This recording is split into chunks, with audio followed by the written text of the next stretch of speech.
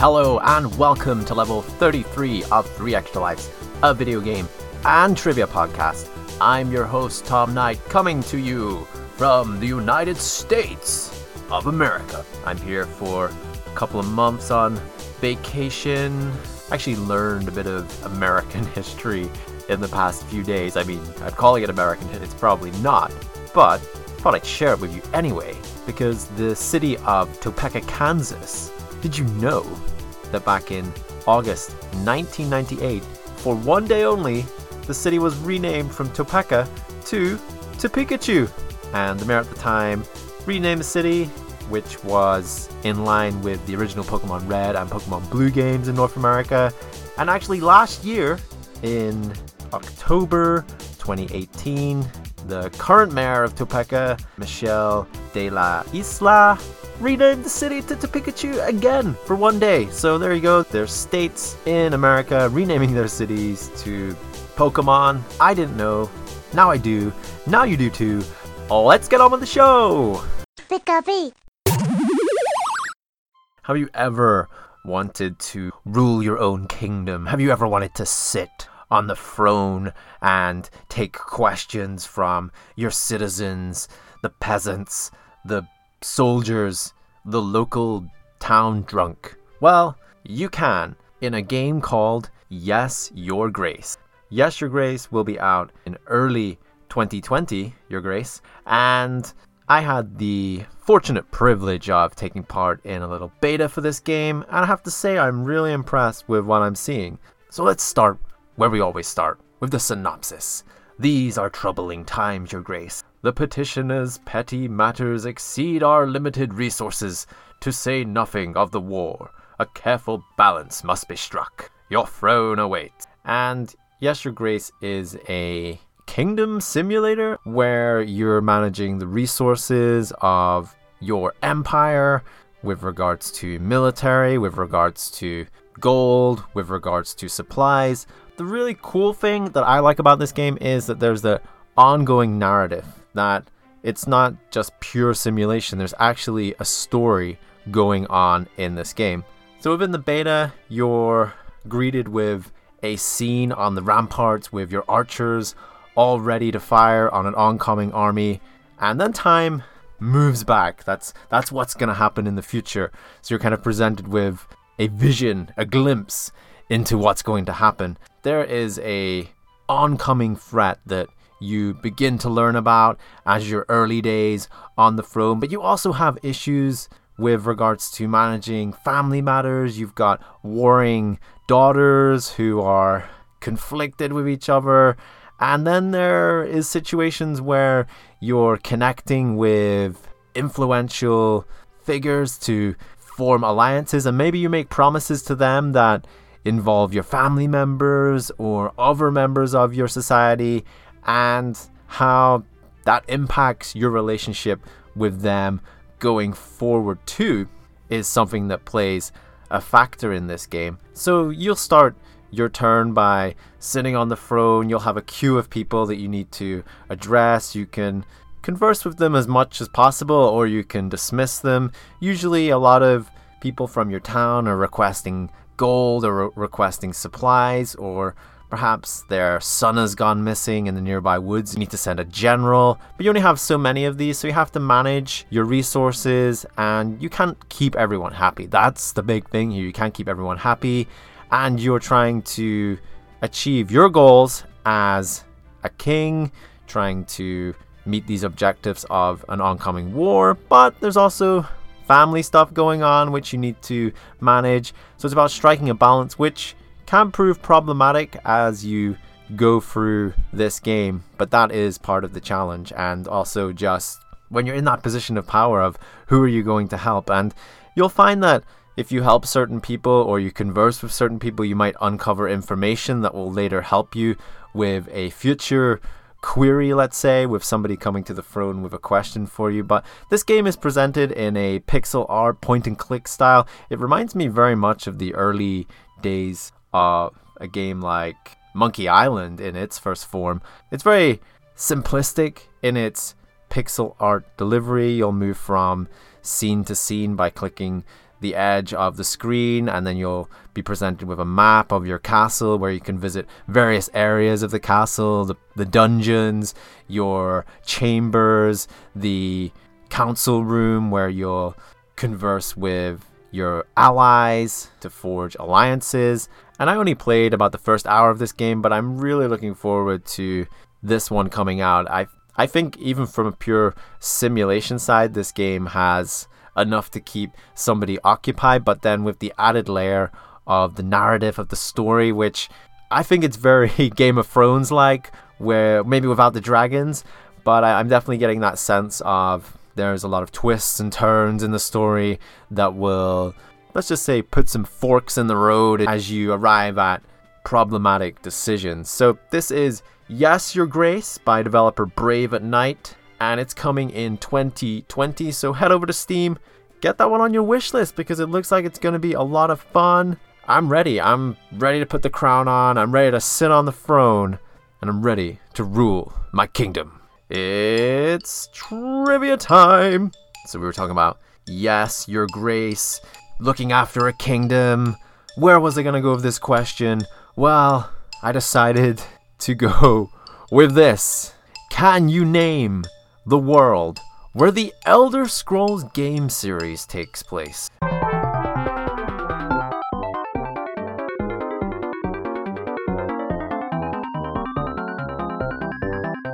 The answer is Nirn. Did you get that one right? If you did, give yourself an extra life.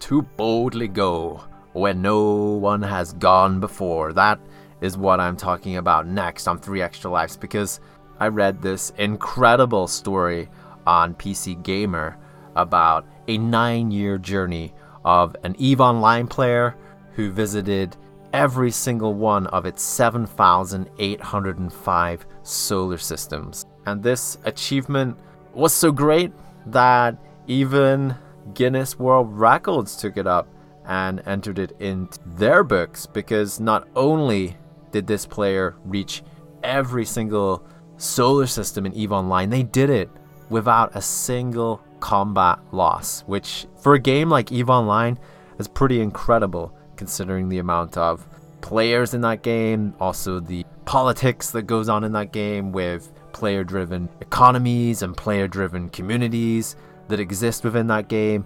It just makes that achievement so much more incredible. And that was achieved in March 2019 this year.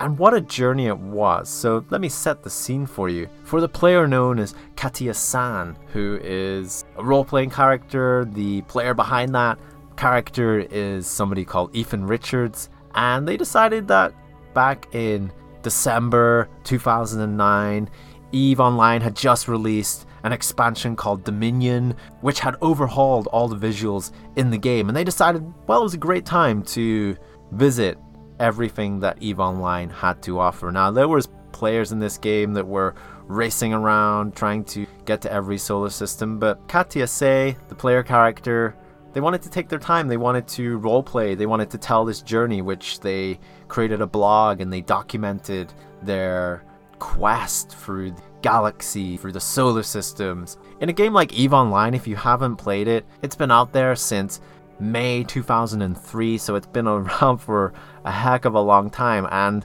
there is a lot of various alliances that have been formed. Like I say, player-driven economies. The players run the systems in this game. There's huge corporations that have control of mining, and it's like a real world going on in EVE Online, and it's very player controlled. So as you're traveling through various solar systems, you're never really going to be alone, because there's always going to be somebody around you. It's not like conventional MMOs where maybe you go to a zone where it was a couple of expansions ago, a couple of years ago, not many people are playing there and you don't really see any players.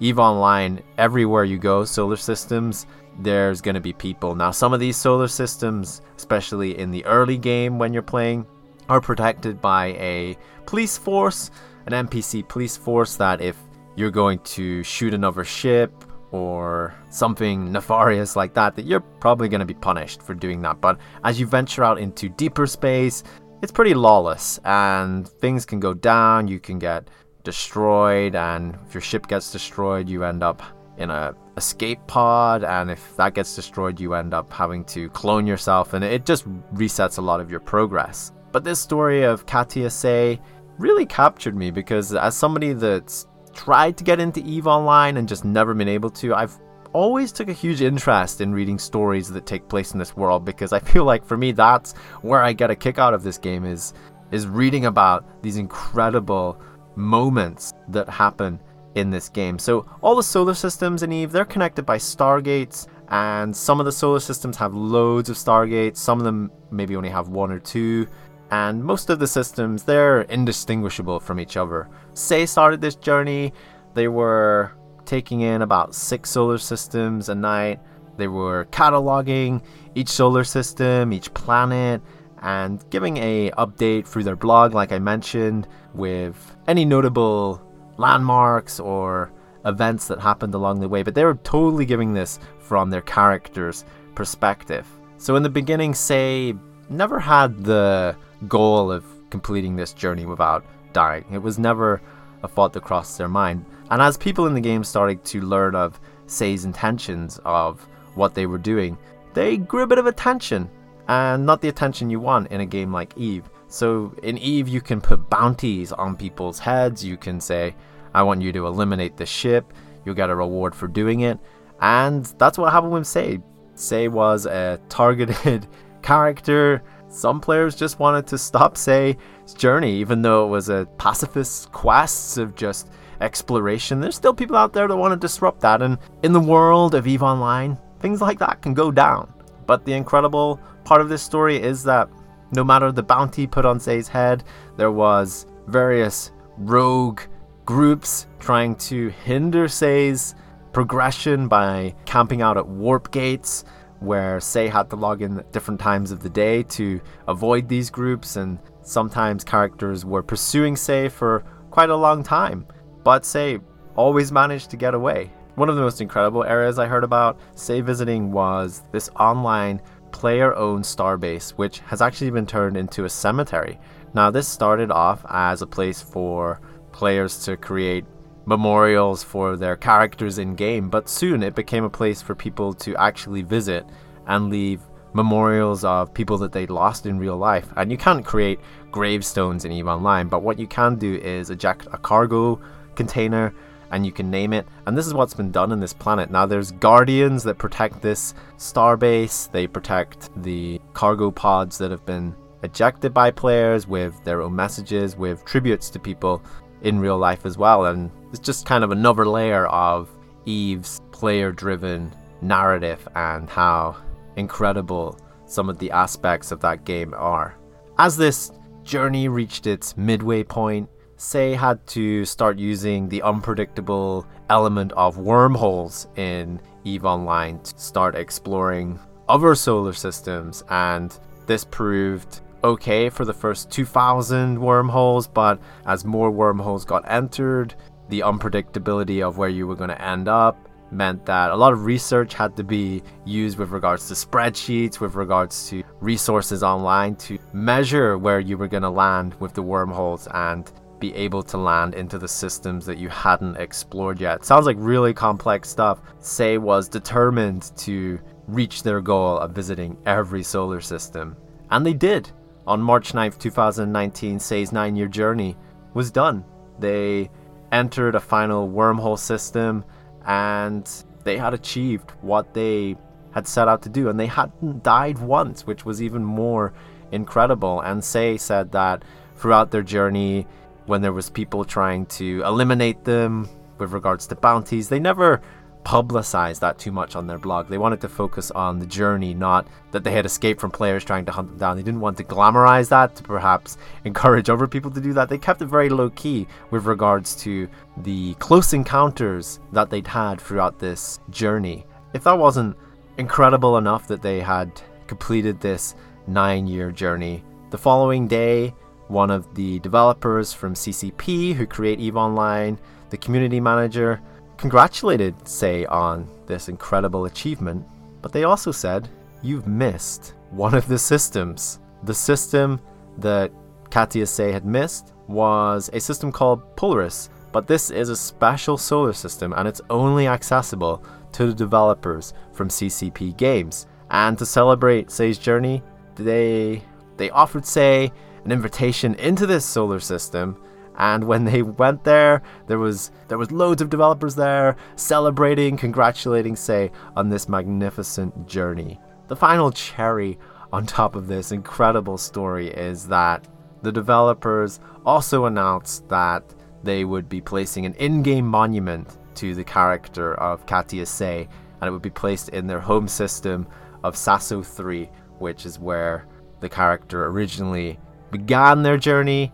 And in game now you can see this monument sitting there in game of the pilot, of the character, who is now officially retired. The character parked up beside the statue, and that was it. 9 years of somebody's life that has been documented, and they probably have so many stories to tell. They could probably write a book about what happened over those 9 years trying to complete this journey in EVE Online. But there's loads of stories about EVE Online out there for a game that, like I say, is very player driven. You are going to find these stories. So I'll throw a link to that into my show notes if you want to read it in more detail. It's very, very interesting about the close calls and just the player dynamics of EVE Online. Always very interested in reading more about that. So congratulations, Katia Sey. We salute you and your space voyage. It's trivia time. So we were talking about EVE Online and Katia Sey's 9-year journey. And 9 years ago, as of recording, it was 2010. So let's do a little name the game. This Western action-adventure game developed by Rockstar San Diego and published by Rockstar Games was the spiritual successor to the 2004 game Red Dead Revolver.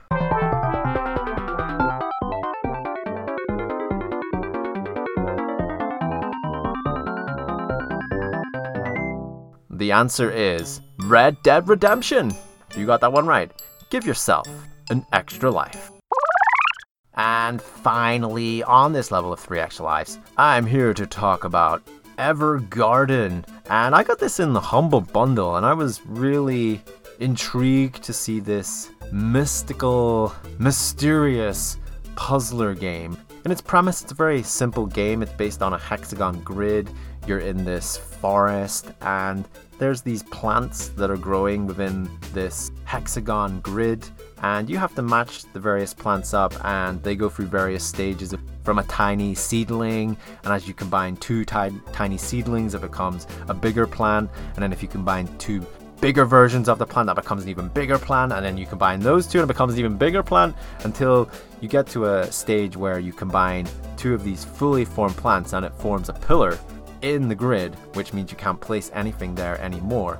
You also have this ability to progress time, which means the seeds grow back, but you only have a certain amount of these that you can use in a game, and if you run out of those, then it's game over, your score gets totaled up.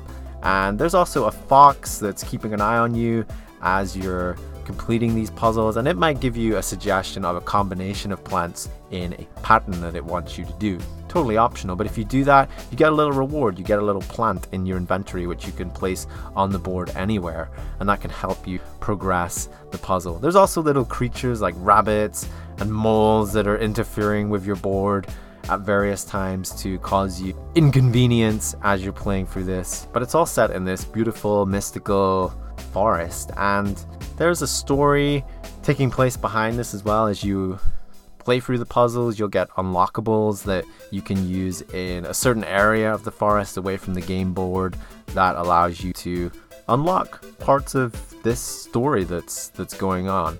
And I just thought it was a really simple game that, as I was playing, I thought, you know what, this is really addictive. This is really calming, it's really satisfying, and it's also really challenging, because when you first play this game you think it's very simple, it's not going to hold your interest for that long, but there's so many layers to the dynamics, to the eventual difficulty of this game, and there's a lot of strategy involved in this. So the developers of this game, they spent years developing this puzzle actually, and they wanted it to be accessible and relaxing, but they also wanted it to be very deep and strategic, which it is. And like I mentioned, on the basic level, you combine these plants together to create more valuable plants, and you grow this garden within a turn limit. There's all these secrets that you can unlock within the game outside of the main puzzle, which I think keeps you playing the puzzle side of the game even more, because you want to unlock the secrets that the forest holds. And the adventure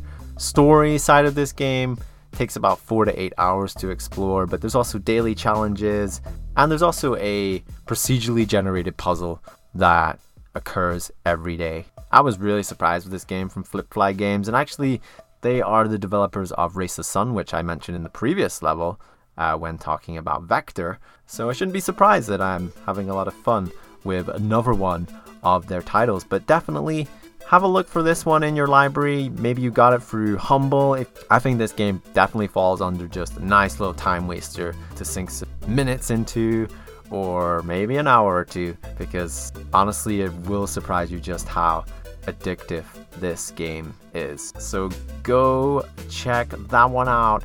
That is Evergarden by Flipfly. It's trivia time. So we're talking about Evergarden, and let me think of another game with Ever in its name called EverQuest. So here we go. What year did EverQuest release? Was it 1997, 1998, or 1999?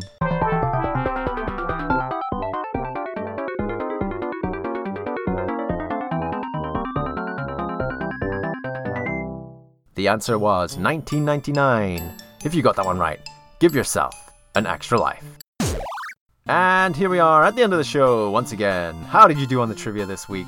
Why not let me know over on Facebook, Twitter, Instagram, at 3extralives. Always love to hear how you're doing on the trivia. Like always, you can email the show at podcast@3extralives.com. If you've got an indie game recommendation, if you've got a feel-good video game story to share, hit me up over there at podcast@3extralives.com. And you can find everything that I've mentioned on this level of 3 Extra Lives over at 3extralives.com. I'll have the show notes over there, links to everything. You don't have to go searching. You'll find it all at 3extralives.com. And that's it, my friends. We have finished this level of 3 Extra Lives. I thank you all very much for listening, and I shall see you all in level 34.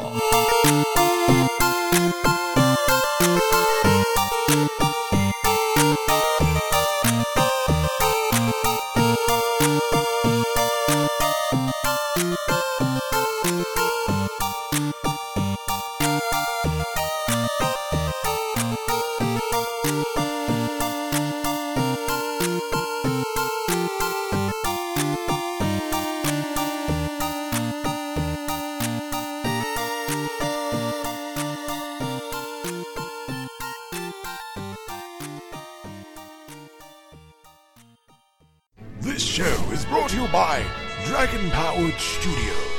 Find more at dragonpoweredstudio.com.